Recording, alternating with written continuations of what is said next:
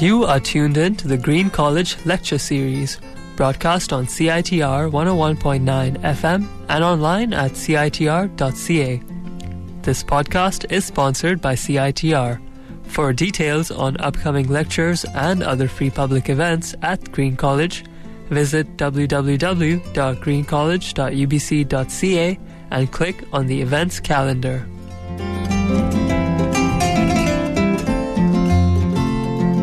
Good afternoon, everybody. Perhaps I can make a few housekeeping announcements while other people are finding their way to the coach house at Green College. Congratulations and a particular welcome if it's the first time you've been here. A warm welcome back if you are a frequenter of these parts. Tuesday evenings at Green College at 5 o'clock is what we like to think of as our table d'hôte spot.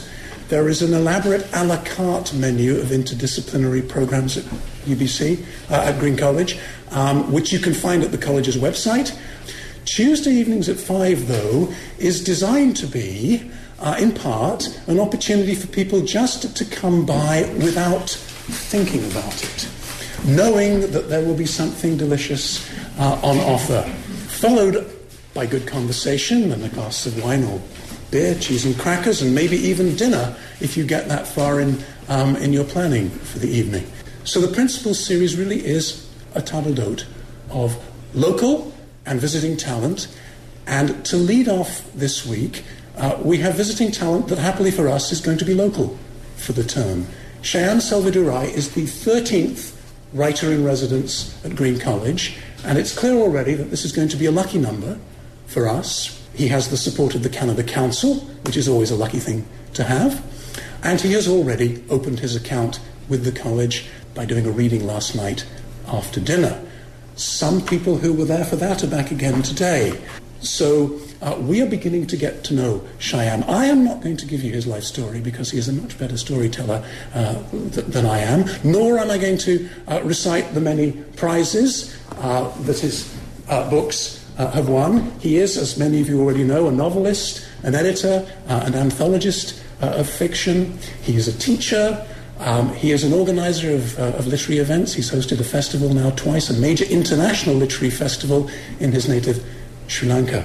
Last night, he read to us from his new novel, The Hungry Ghosts, that is not out yet. This evening, he's going to be reading from two of his earlier works, his first novel, Funny Boy, and its sequel, in a sense, Cinnamon Gardens. Somebody asked Shyam last night, why do you write? And he said, well, I wish I knew. The fact is, I don't seem to be able to stop.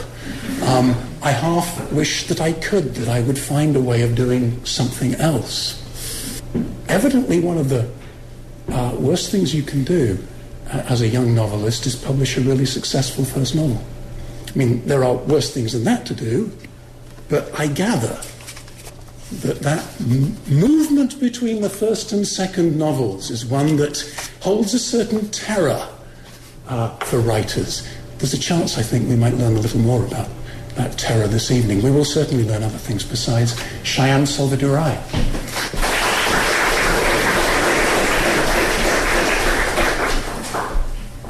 Thank you, Mark, and thank you for inviting me to Green College. I'm really enjoying it so far. I'm going to start by reading from my first novel, Funny Boy, and I'm just going to set up the reading briefly and read from it. Funny Boy is set in Sri Lanka in the 70s and 80s within the milieu of affluent Sri Lankan Tamils living in Colombo, and is narrated through the eyes of a young boy named Arji. Now, Arj is a little bit of an oddity in his world, because unlike regular boys who like to do regular boys things like play cricket or cowboys, what Arji likes to do is he likes to put on a sari and pretend he's a bride. And this, in fact, is his obsession, weddings and all the accoutrements surrounding it. So whenever the cousins gather together at their grandparents' home for what they call a spend the day, Arji organizes the girl cousins into a game called Bride, in which he is the bride. And this is absolute bliss for him. He puts on an old sari, attaches a lace curtain to his head and pretends he's a bride. Now into this world comes a cousin from abroad whom the other cousins promptly nickname her fatness. And her fatness, because she's the new kid, must play the most boring role in Bride, the role that nobody else wants to play, which is, of course, the groom. Now, her fatness is not pleased with this situation, and I'm going to read you the part where the bride and groom finally clash. And the word amma means mummy or mum in Sri Lanka. When lunch was over, my grandparents retired to their room for a nap. The other adults settled in the drawing room to read the newspaper or doze off in the huge armchairs. We, the bride-to-be and the bridesmaids, retired to the servants' room for the long-awaited ritual of dressing the bride. We were soon disturbed, however, by the sound of booming laughter. At first we ignored it, but when it persisted, getting louder and more drawn out, my sister Sonali went to the door and looked out. Her slight gasp brought us all out onto the porch. There the groom strutted up and down, head thrown back, stomach stuck out. She sported a huge bristly moustache, torn out of the broom, and a cigarette of roll paper and talcum powder, which she held between her fingers and puffed on vigorously. The younger cousins, instead of getting dressed and putting the final touches to the altar, sat along the edge of the porch and watched with great amusement. "Aha, me hearties," the groom cried on seeing us. She opened her hands expansively. "Bring me my fair maiden, for I must be off to my castle before the sun settest." We looked at the groom, aghast at the change in her behavior. She sauntered towards us, then stopped in front of me, winked expansively, and with her hand under my chin, tilted my head back. "Ah," she exclaimed, a bonny lass indeed." "Stop it," I cried and slapped her hand. "The groom is not supposed to make a noise." "Why not?" her fatness replied angrily, dropping a hearty voice and accent. "Why can't the groom make a noise?" "Because." "Because of what?" "Because the game is called bride, not groom. Her fatness seized the moustache and flung it to the ground dramatically. "Well, I don't want to be the groom anymore. I want to be the bride." We stared at her in disbelief, amazed by her impudent challenge to my position. "You can't," I finally said. "Why not?" her fatness demanded. "Why should you always be the bride? Why can't someone else have a chance too?" "Because," Sonali said, joining in, "because Arji is the bestest bride of all." "But he's not even a girl," her fatness said, closing in on the lameness of Sonali's argument. "A bride is a girl, not a boy." She looked around at the other cousins and then at me. "A boy cannot be the bride," she said with deep conviction. "A girl must be the bride." I stared at her, defenseless in the face of her logic. Fortunately, Sonali, loyal to me as always, came to my rescue. She stepped in between us and said to her fatness, "If you can't play properly, go away. We don't need you." "Yes, Lakshmi," and other of my supporters cried. The other cousins, made bold by Sonali's fearlessness, murmured in agreement. Her fatness looked at us all for a moment, and then her gaze rested on me. "You're a pansy," she said, her lips curling in disgust. We looked at her blankly. "A faggot," she said, her voice rising against our uncomprehending stares. "A sissy," she shouted in desperation. It was clear by this time that these were insults. "Give me that jacket," Sonali said. She stepped up to her fatness and began to pull at it. "We don't like you anymore." "Yes," Lakshmi cried. "Go away, you fatty boom." This was an insult we all understood, and we burst out laughing. Someone even began to chant, "Hey fatty boom, hey fatty boom." her fatness pulled off her coat and trousers. "I hate you all," she cried. "I wish you were all dead." She flung the groom's clothes on the ground, stalked out of the back garden, and went around the side of the house. We returned to our bridal preparations, chuckling to ourselves over the new nickname we had found for our cousin. When the bride was finally dressed, Lakshmi, the maid of honor, went out of the servants' room to make sure that everything was in place. Then she gave the signal, and the priests and choir boys began to sing with a certain want of harmony and correct lyrics, "The Voice That Breathed O'er Eden." Solemnly I made my way down the steps towards the altar that had been set up at one end of the back garden. When I reached the altar, however, I heard the kitchen door open. I turned to see her fatness with her mother, Kanti auntie. The discordant singing died out. Kanti auntie's eyes were narrowed with anger. "Who's calling my daughter fatty?" Kanti auntie said. She came to the edge of the porch. We stared at her, no one daring to own up. Her gaze fell on me, and her eyes widened for a moment. Then a smile spread across her face. "What's this?" she said. She came down a few steps and crooked her finger at me. I looked down at my feet and refused to go to her. "Come here, come here." Unable to disobey her command any longer, I went. She looked me up and down for a moment, and then gingerly, as if she were examining raw meat at the market, turned me around. "What's this you're playing?" she asked. "It's Bride, Bride," Auntie Sonali said. "Bride, Bride," she murmured. Her hand closed on my arm in a tight grip. "Come with me." I resisted, but her grip tightened, her nails digging into my elbow. She pulled me up the porch steps and towards the kitchen door. "No," I cried. "No, I don't want to." Something about the look in her eyes terrified me so much, I did the unthinkable and I hit out at her. This made her hold my arm even more firmly. She dragged me through the kitchen, into the corridor, and towards the drawing room.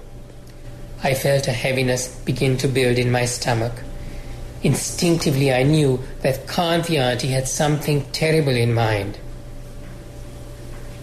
As we entered the drawing room, Kanti auntie cried out, her voice brimming over with laughter.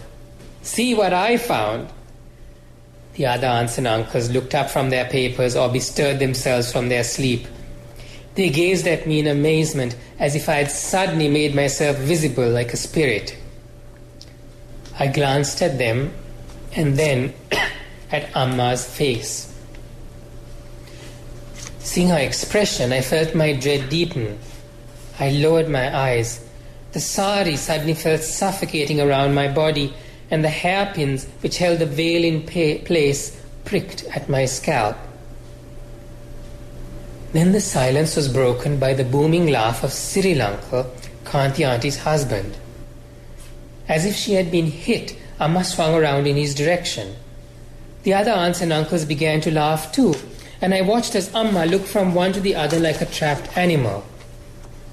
Her gaze finally came to rest on my father, and for the first time I noticed that he was the only one not laughing. Seeing the way he kept his eyes fixed on his paper, I felt the heaviness in my stomach begin to push its way up my throat. "Hey, Chelva," Cyril uncle cried out to my father. "Looks like you have a funny one here." My father pretended he had not heard, and with an inclination of his head, indicated to Amma to get rid of me. She waved her hand in my direction, and I picked up the edges of my veil and fled to the back of the house. That evening, on the way home, both my parents kept their eyes averted from me.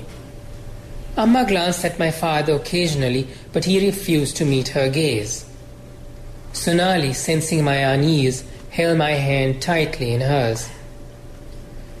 Later, I heard my parents fighting in their room. "How long has this been going on?" my father demanded. "I don't know," Amma cried defensively. "It was as new to me as it was to you." "You should have known. You should have kept an eye on him." "What should I have done? Stood over him while he was playing?" If he turns out funny like that Rankotvera boy, if he turns out to be the laughing stock of Colombo, it'll be all your fault, my father said in a tone of finality. You always spoil him and encourage all his nonsense. What do I encourage? Amma demanded. You're the one who allows him to come in here while you're dressing and play with your jewelry. Amma was silent in the face of the truth. Of the three of us, I alone was allowed to enter Amma's bedroom and watch her get dressed for special occasions. It was an experience I considered almost religious, for even though I adored the goddesses of the local cinema, Amma was the final statement in female beauty for me. When I knew Amma was getting dressed for a special occasion, I always positioned myself outside her door.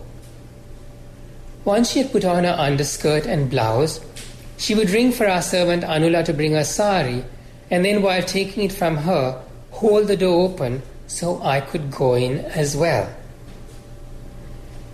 Entering that room was for me a greater boon than that granted by any god to a mortal. There were two reasons for this.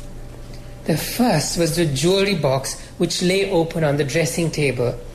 With a joy akin to ecstasy, I would lean over and gaze inside, the faint smell of perfume rising out of the box each time I picked up a piece of jewelry and held it against my nose or ears or throat. The second was the pleasure of watching Amma drape her sari, watching her shake open the yards of material which, like a Chinese banner caught by the wind, would linger in the air for a moment before drifting gently to the floor. Watching her pick up one end of it, tuck it into the waistband of her skirt, make the pleats, and then with a flick of her wrists, invert the pleats and tuck them into her waistband, and finally watching her drape the pallu across her breast and pin it into place with a brooch.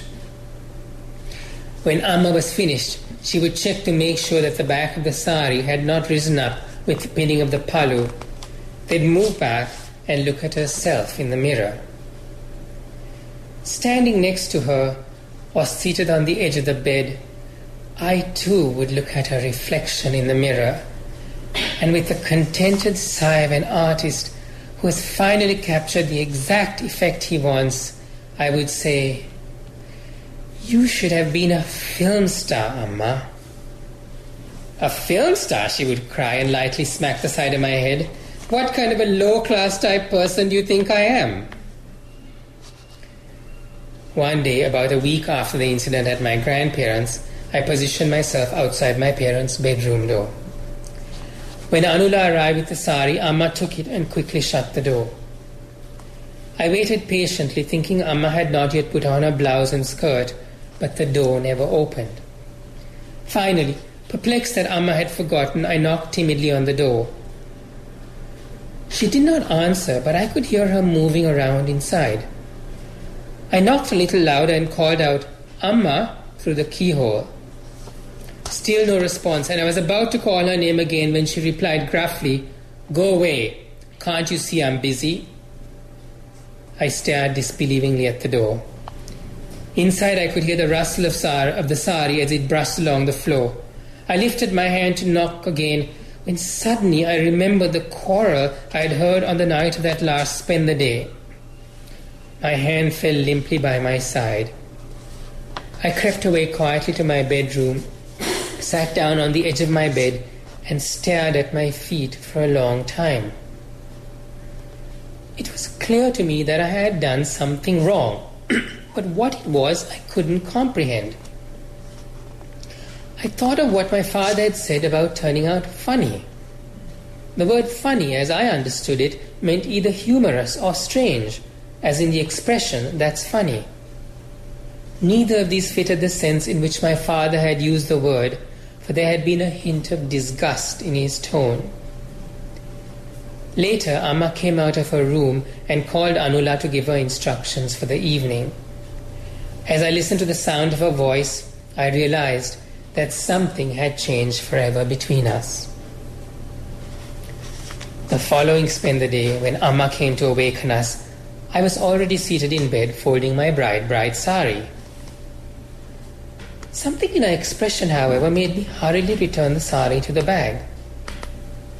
"What's that?" she said, coming towards me, her hand outstretched.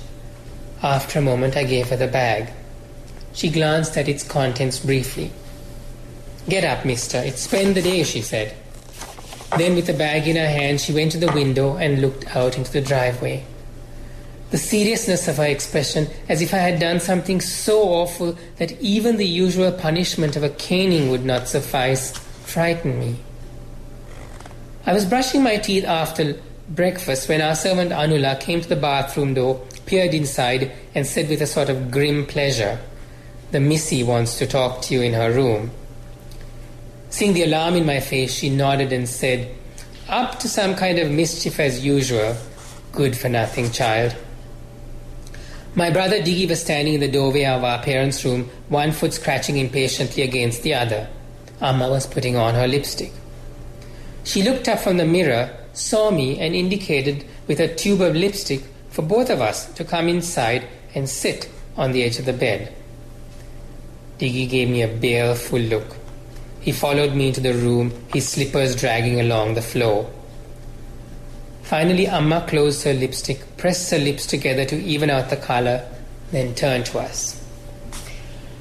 "Okay, mister," she said to Diggy, "I'm going to tell you something, and this is an order." We watched her carefully. "I want you to include your younger brother on your cricket team."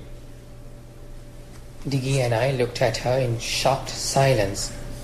Then he cried, "Ah, come on, Amma," and I too cried, "I don't want to play with them, I hate cricket." "I don't care what you want," Amma said. "It's good for you." "Archie's useless," Diggy said. "We'll never win if he's on our team." Amma held up a hand to silence us. "That's an order," she said. "Why?" I asked, ignoring her gesture. "Why do I have to play with the boys?"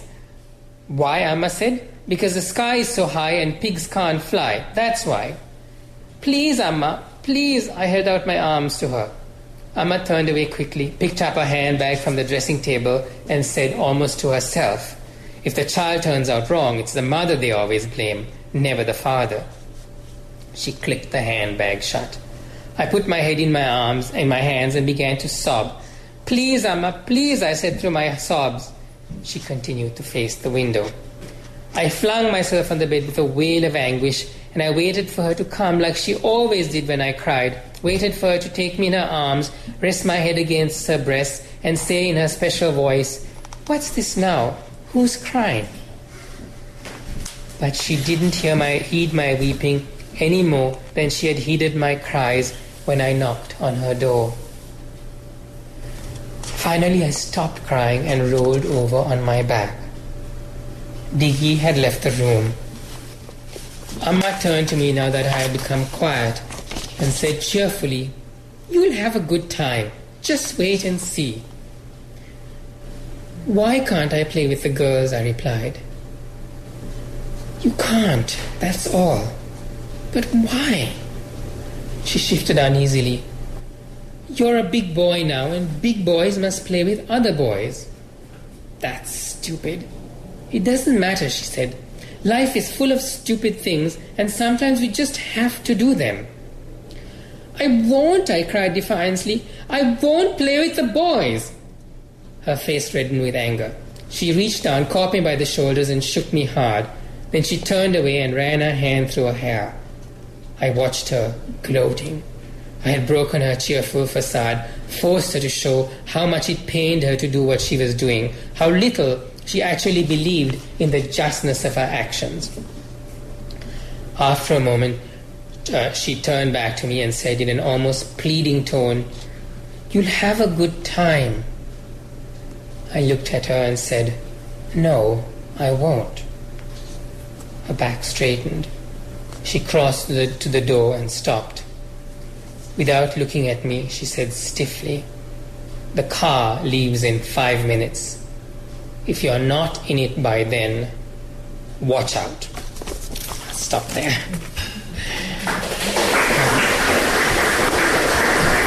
Is this mine or is it yours?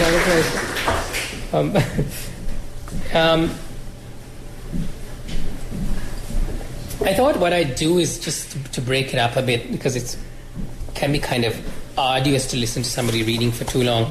That what I would do is I would break it up in this way. I'd read from Funny Boy, then I'd read a little amuse-bouche, a small piece I wrote, and then we'd take questions, and then I'd read from Cinnamon Gardens and end with another piece on food, since we'll be going for dinner.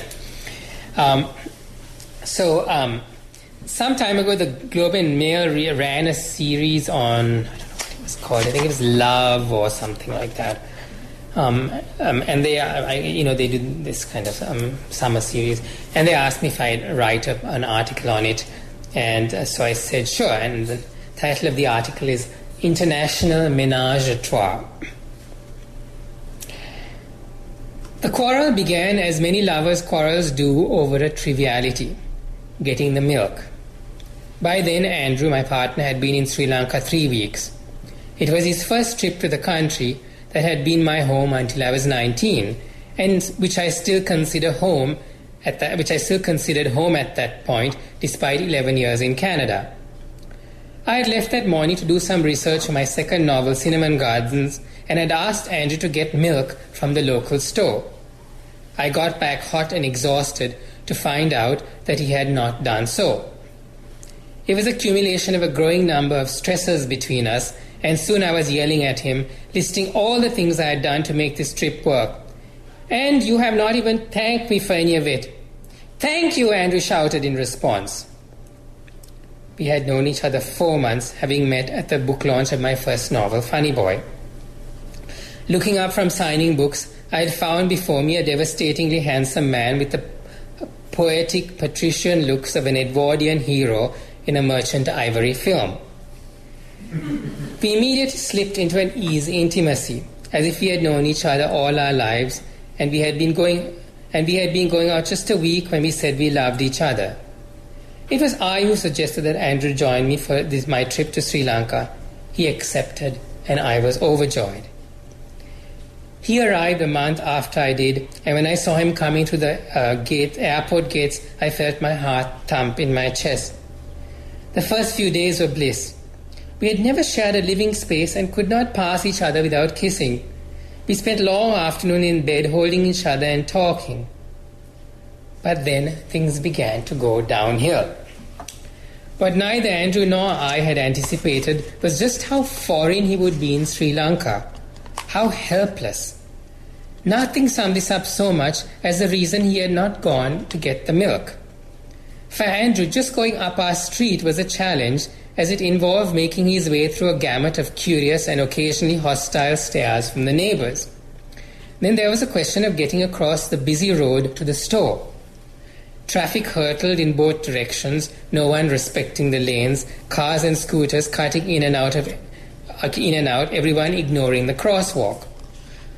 Poor Andrew could not do what came so naturally to a Sri Lankan, dart to the middle of the road, stand there while the traffic rushed by within an inch of you, then, when there was a small gap, rush across to the other side, signaling all the while madly for the oncoming traffic to slow down or stop. Andrew was also bored and trapped. I was often away doing research, and our rented house was in an isolated suburb. He had nothing to do but read or watch TV programs in a language he did not understand. Periodically, a troop of monkeys would come visiting, jumping up and down on the roof, sounding like bombs going off, which further frayed his nerves. And because monkeys are often vicious and rabid, it made him frightened to go out into the garden. I should have been more sympathetic, more understanding, but Andrew's foreignness scared me. It made our relationship seem suddenly frail and impossible. I loved Sri Lanka, and if he could not love and belong in it, how did we work together? Out of fear and despair at losing this person I loved so much, I became angry with him. A simmering tension grew between us, only heightened by the fact that Andrew often had to accompany me to dinner at homes of friends and relatives, dinners at which he would sit in silence, largely ignored, as the rest of us reminisced about the good old days. Finally, Andrew reached the breaking point at a party when one of the female guests took an instant dislike to him and stared at him coldly when introduced, because probably she was homophobic and he was a living representation of my sexuality. At dinner, noticing the way he was scooping up the curries with a piece of chapati, she declared with sweet malice for the whole table to hear, "Oh, look, he's making little pizzas."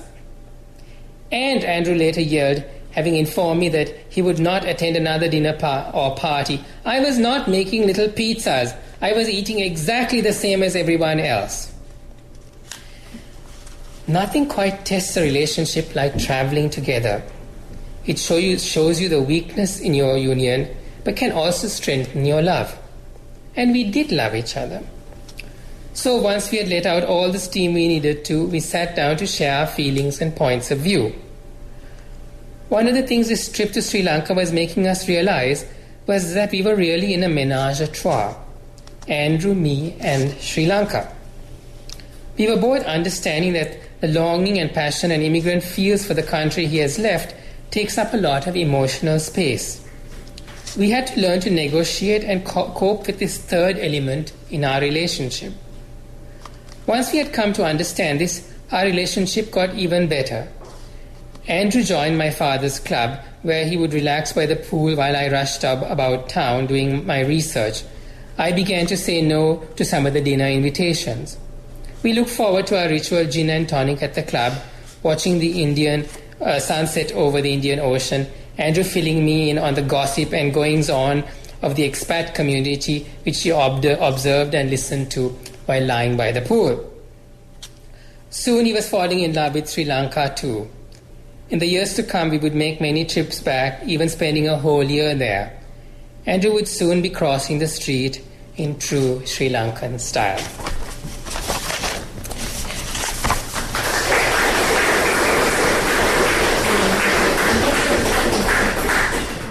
Any questions? Did you have a leadership in Sri Lanka? A large body of excited fans?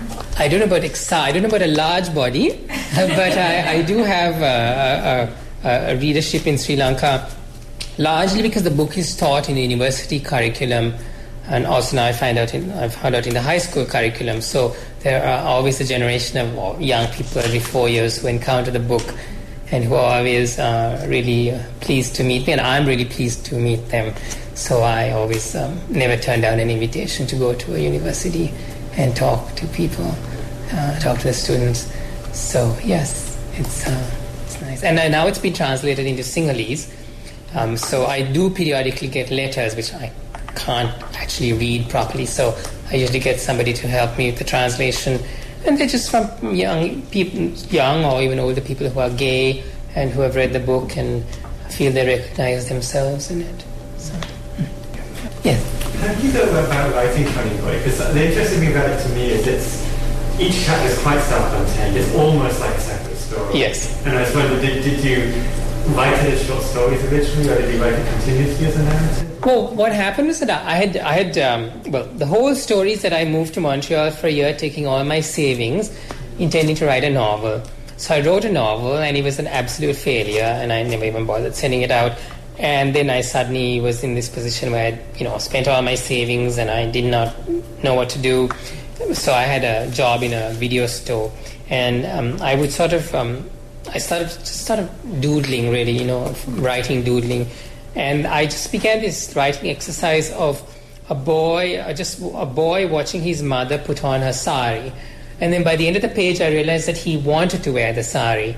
And then from that, I wrote this short story that I read from. That was the first story in Funny Boy.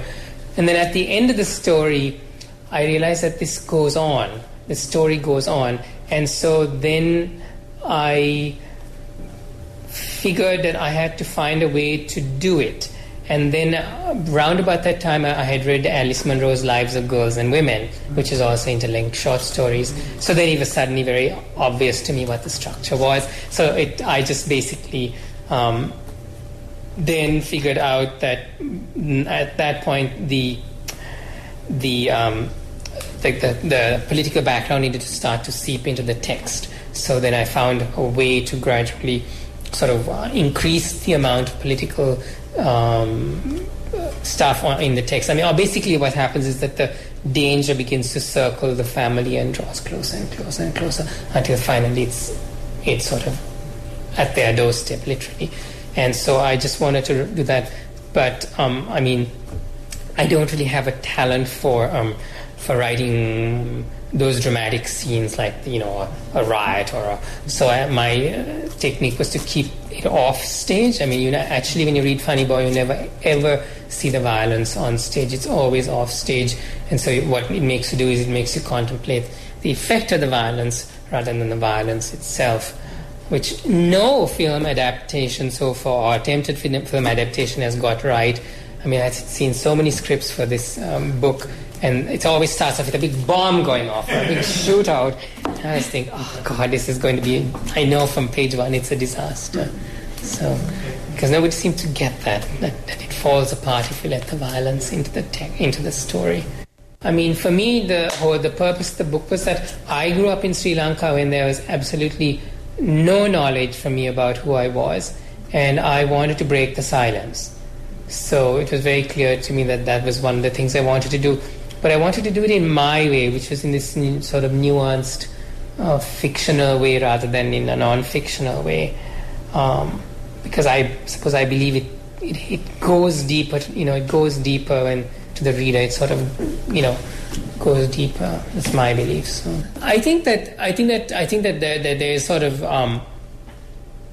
been kind of grumblings about it, you know, but not the kind of overt sort of violence done to the book that we saw with sort of Rohinton Mysteries, Fine Balance or whatever in Bombay. There's been no book burning or, you know, anything like that. It seems to have. I mean, you know, for the Sri Lankan reader, what was so when the book came out, what was so incredible was to see a description of that part of the communal, the sort of the violence of communal violence in a book. They had not seen that before, so it was sort of a mostly seen that the gay theme like it was sort of a very minor theme for them. I mean, people weren't killing each other on the street because they were gay or straight. They were killing each other on the street because they were Tamil and Sinhalese, and so it was kind of this like this absolute.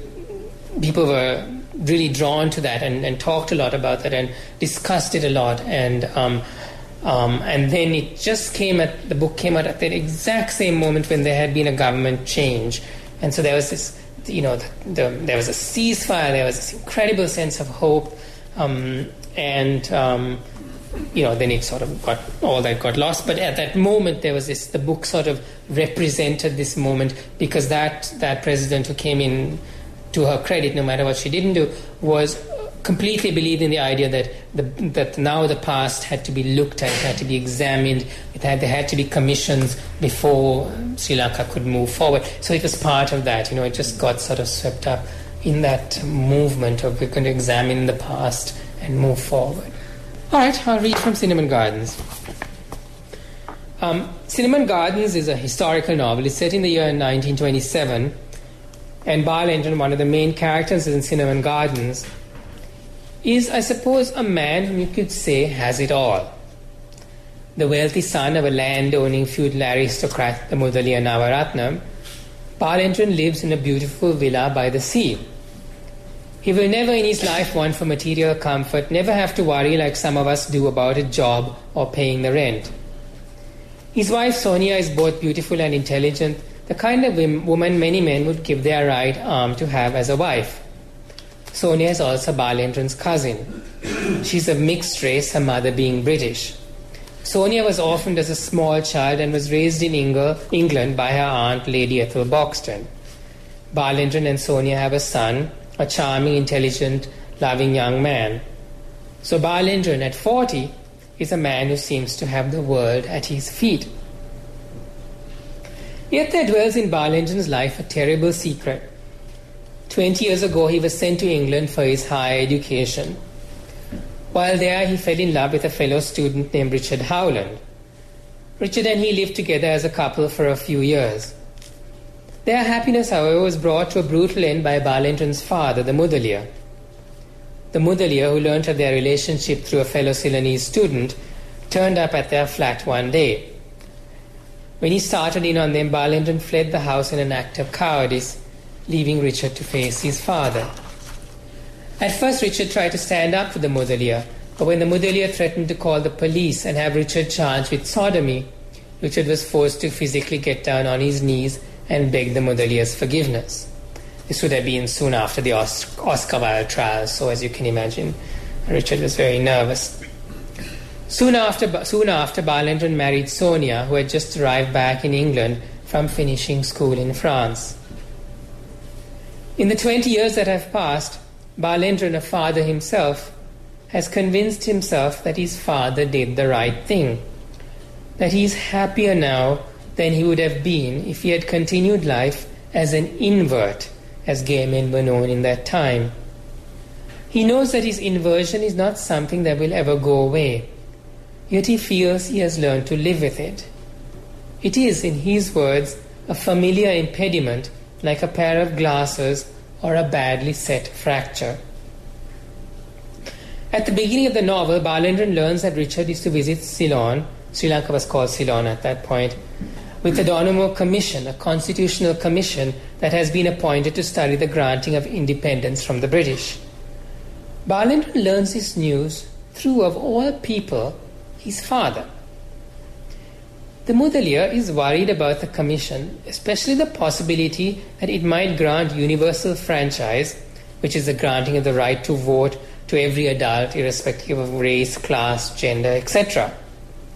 Universal franchise would displace him as a member of the feudal aristocracy. The Mudaliar wants Balendran to convince Richard to convince the commission not to grant universal franchise. Balendran is at first surprised that his father wants him to renew contact with Richard. Yet, rather than seeing his father's request as self-serving, he comes to see his father's directive as a sign that his father completely trusts him, thinks he is completely cured. And now to Balendran and Richard's first meeting after 20 years. And Richard has come with his partner, Mr. Alliston, who's called Ali for short. Balendran and his wife Sonia sat in the lounge. Even though it was only mid-November, the hotel had already put out its Christmas decorations. As Sonia chatted away about how incongruous and silly the fake holly and mistletoe looked in the tropics, Balendran found himself gazing out over Galle-Face Green. He thought of that walk he had taken across the green 2 weeks ago, just after his father had told him of Richard's arrival.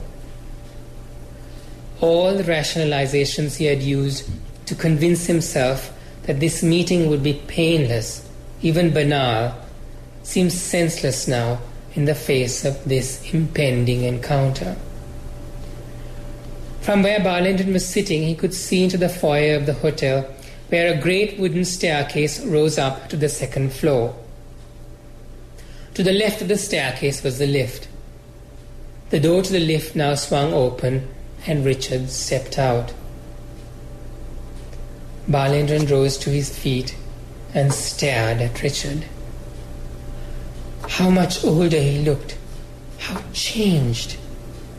His friend had seen him and he started to come across the foyer. Richard, so slim in his youth, had become heavy-set, especially around the jaws. His hair was thinning out and had receded halfway up his head. It was the face of a middle-aged man. Balendran felt a sudden pang of sadness, for there in Richard's face, like the physical distance between them across the foyer, were the missing years of their lives. Richard was now in front of Balendran. "Bala," he said gruffly and extended his hand. Balendran took it but could not speak for a moment because of the sadness in him. Richard. Their gaze met, and in that instant Richard saw that Balendran's eyes were unguarded.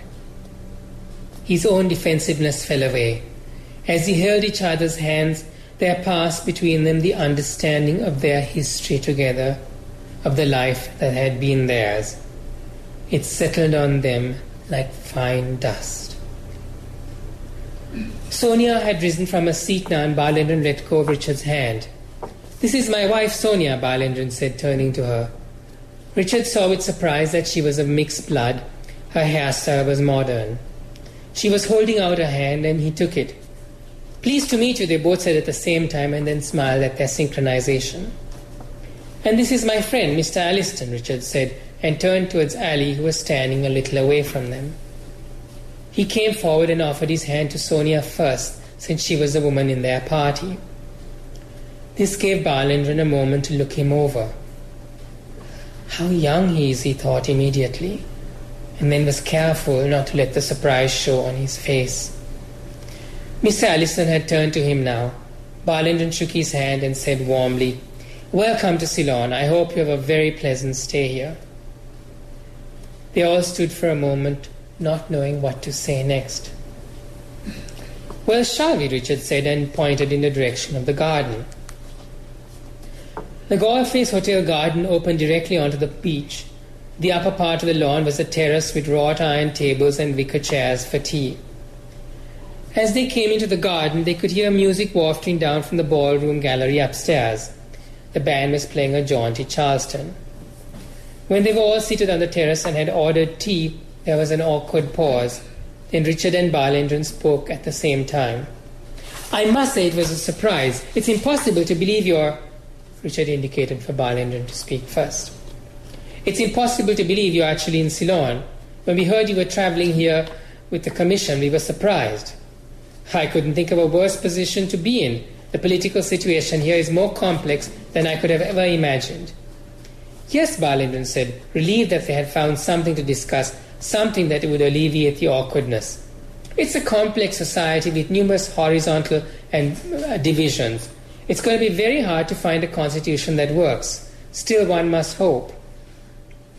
I don't know how this commission dares to think they can make a reasoned recommendation in such a short period of time," Richard said. "Well, that's the British for you," Ali said. "Think they can barge in and tell everyone what to do, then act put out when their brilliant solutions don't work." "Hear, hear," Sonia said. "I'm with Mr. Alliston on that." "I think both of you are a bit harsh on the British," Richard said. "They are, after all, trying their best to remedy past wrongs." "Rubbish," Ali replied. "They're trying to have their cake and eat it. Mark my word, this commission's recommendations will make sure the British continue to have their way." Ali stood up now, bored with the conversation. "Where are you going?" Richard asked quickly. "Down to the bottom of the garden, to look at the sea." "I'll come with you, Mr. Alliston," Sonia said and stood up.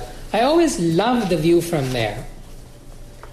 Balendran was alarmed that she was going, leaving them alone, but Mr. Alliston had already held out his arm to Sonia gallantly. She took it and they began to walk down the steps, chatting to each other. Balendran caught Richard's glance, and he saw that his friend was feeling as uneasy as he was. "Your wife, she's charming," Richard said after a moment. "Where did you meet her?" "We met in London at..." Balendran paused. "We met at her aunt's house." Balendran stared at him in surprise. He looked down the garden at Sonia, a disturbing thought forming in his mind. "While you were a student there?" he asked. Balendran moved in his chair uncomfortably. "Richard, let's not dwell on the past." An uncomfortable silence fell between them, punctured by Richard tapping his pencil on his notebook and the sound of the band upstairs playing a soulful ballad. On the way home, Sonia turned to Balendran in the car and said, "I like Mr. Alliston very much. At first his indolent manner was off-putting, but I think he has a lot of sense. Sees things with remarkable clarity. He's good for your friend Mr. Howland, keeps him from hoisting the British flag too high." She leant back in her seat and folded her arms. "And so good-looking, too. It's funny how those sorts always are. Even Mr. Howland, you can tell he was..." A quick movement from Balendran made her break off and look at him. He was staring at her in astonishment. "Bala, darling," she said and took his hand, smiling. "Surely you could tell, couldn't you?" "Tell what?" Balendran said, trying to conceal his fear. "They are, inverts. Friends of Oscar's, my Auntie Ethel used to say." Balendran withdrew his hand from hers. "Don't be crass, Sonia. What a terrible thing to say about someone you claim to like. Besides, how could you tell? There was nothing that indicated that." "Perhaps some of us are more astute than others," Sonia replied. Then she added, "It was the difference in their ages. Besides, Mr. Alliston is a little outre, as Auntie Ethel would say." Balendran looked out of the window, and after a few moments he realized that his heart was beating furiously. That evening, Balendran retired to his study under the auspices of working on some business affairs. But he sat at his desk thinking of the meeting with Richard. It shocked him that Sonia had discerned what he had never expected she would, that Sonia actually knew what inversion was. Friends of Oscar, her aunt had called them, a thing he would have thought beyond the pale of refined society, beyond the understanding of decent women. Yet they were both decent women, ladies, and their knowing such a thing took him aback. Balendran sighed as he thought of Richard's question about Sonia. Everything had gone fairly well until that moment. Now he regretted having cut him off so abruptly. He could have easily said something like, "No, I met her after you left," alluding indirectly to their relationship and separation, and not leaving Richard with the false impression that he had been unfaithful. He shook his head at his own stupidity. Balendran found himself thinking of the first time he had seen Richard coming across the lawn of Lincoln's Inn, his gown flapping out behind him. It had been a fine autumn day, and he, Balendran, had been leaning on the balustrade, too lazy to go into the library and study. He had watched Richard come up the steps, and Richard, looking up, had seen him too. "Hello," Richard had said, as if they had met before. "Hello," Balendran had replied shyly. "Care for a tea or coffee?" Balendran had nodded. Balendran wondered even to this day how Richard had simply glanced at him and seen his desire, he who was so very careful not to be detected watching men. He thought of the shock of blonde hair that fell over Richard's forehead in those days, the charming way he had of tossing his head to get it off his face, pulling it back tightly when contemplating a dilemma, blowing it away from his eyes when he was tired or exasperated. He wondered if Richard had got used to not having that shock of hair, if he still tossed his head or ran his hand up his forehead forgetfully. I'll stop there.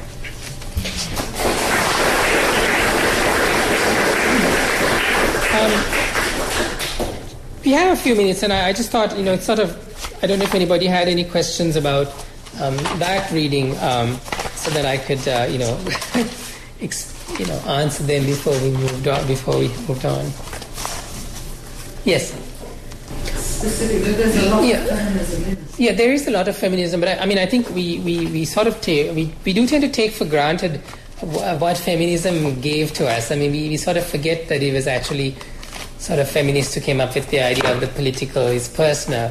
But by the time the gay movement was in full-fledged, full spate, that was just accepted norm. The political was personal. When I came out, it was still not, it wasn't the dark ages in Canada, but it wasn't exactly great either. So, you had to sort of be politically involved. You had to take responsibility for yourself in a certain way.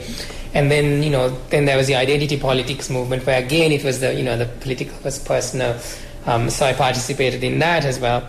So it was very much ingrained in me as a kind of thought process that just would be in the work. And I always was very attracted to fiction that had some political element to it. But to me, although I must say that politics to me is like, politics to fiction to me is like salt to food. If you don't have enough, it's insipid. If you have too much, it spoils the flavor. So it's always trying to get that correct balance. And of course, the patriarchal structure was a very oppressive thing for me as a gay person, both in Sri Lanka and in Canada. And so I was very conscious of it, and I was very conscious of the combination of patriarchy and caste and class in the Sri Lankan context, which also really plays out in that story of the lost brother, which is part of the novel. I won't give it away. But he has a brother who's exiled from the country by his father for marrying a lower caste woman. But then you find out there's complications in the plot. It's just I just wanted to really express that and sort of be a traitor to my sex from within, if you know what I mean, which is, I think, the way people put it. And Funny Boy also, I mean, really sort of goes at that, especially in the last story, which is set in a private school like the one I went to, where basically the boys who will go on to lead the country are fashioned in a brutal way, and then you sort of realize, well, of course the country is brutal. This is what they learned at school. This is how, the lesson that we all learned at school was that when you have power, you use it as you wish. And so that was what we learned at school. So we took it out into the real world. So that's very important to me as part of my belief structure. Yes? I was curious, when you talked about a little bit earlier about the research you were doing for the novel. Obviously, as far as the novel, it needs more research. Yes. And I was curious especially about, there's this part of it where there's this sort of queer community of artists who live together.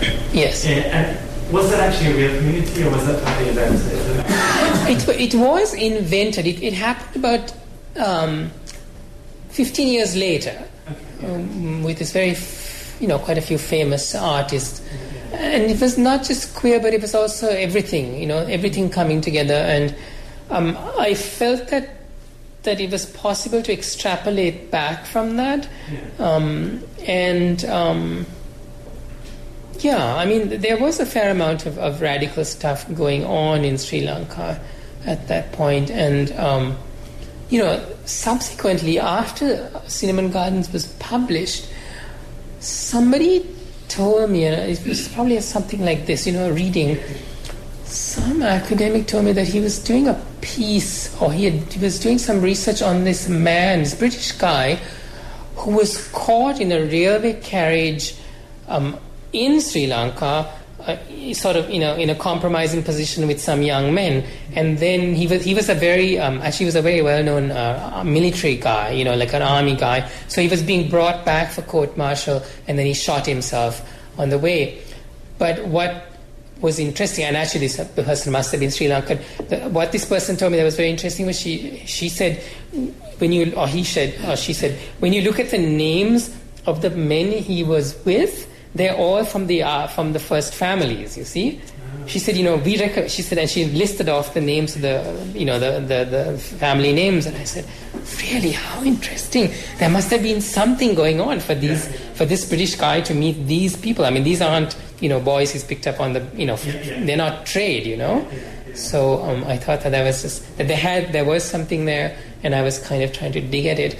And the other thing that I discovered was that, and actually that was the inspiration for Balendran, was that the father of the the guy who founded the Ceylon National Congress, Arunachalam, who led the kind of movement towards independence, had a very close and continuing friendship with Edward Carpenter, and used to visit Carpenter in his house in Sheffield. Edward Carpenter is sort of like a really early gay activist, and is a role model for E.M. Forster's Maurice. And he, so I just thought that was interesting that this man would visit this house where clearly there was lots of sex going on in Carpenter's house. So and he was also in his correspondence, or the little bit I saw of his correspondence, very frank and intimate with Carpenter in the way that, like a statesman shares his sort of real feelings with very, very few people, because, he can't really. I mean, he has to be very careful and so I thought that was interesting that, I don't know if Arunachalam was gay. I have no idea. He was married and he had children and all that, but just this little bit of information kind of twigged me that I could do something interesting fiction-wise with that. Unfortunately. Okay, so I I think we should just stop now because it's 6:15 and I'm sure people want to, have dinner. So thank you.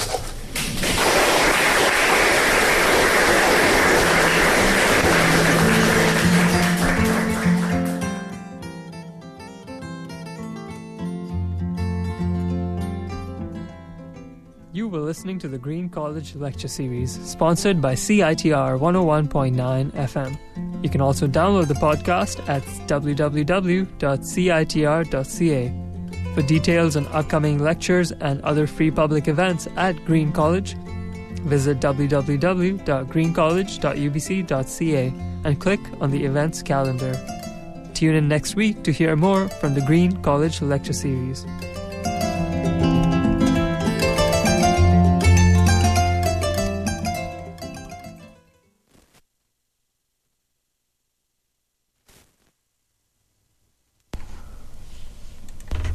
Hey!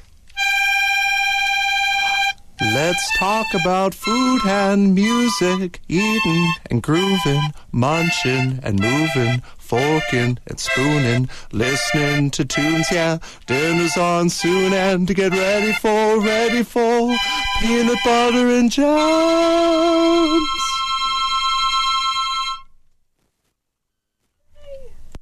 You're listening to Peanut Butter and Jams with hosts Brenda and Jordy on CITR 101.9, exploring local music and local food. Tune in to learn about the best eats and tunes from your neighborhood, and a weekly pairing for your date calendar. Warning: the endorsements and criticism expressed during the show are the opinions of the hosts, unless clearly identified as advertising. Put in your earbuds and fire up your taste buds. It's Peanut Butter and Jams.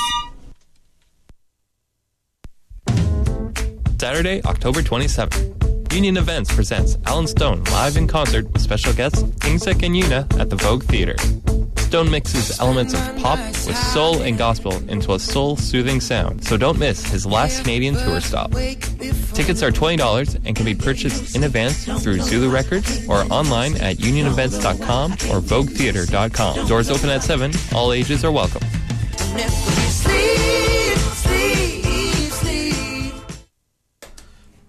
Hello, everyone. It is Peanut Butter and Jams on CITR 101.9 FM. I am your host, Jordy. I am not joined by Brenda today, but Jessica from Village is going to be joining me in the studio shortly. She is running a little bit late, but will be here. So she will be co-hosting the show. We've got a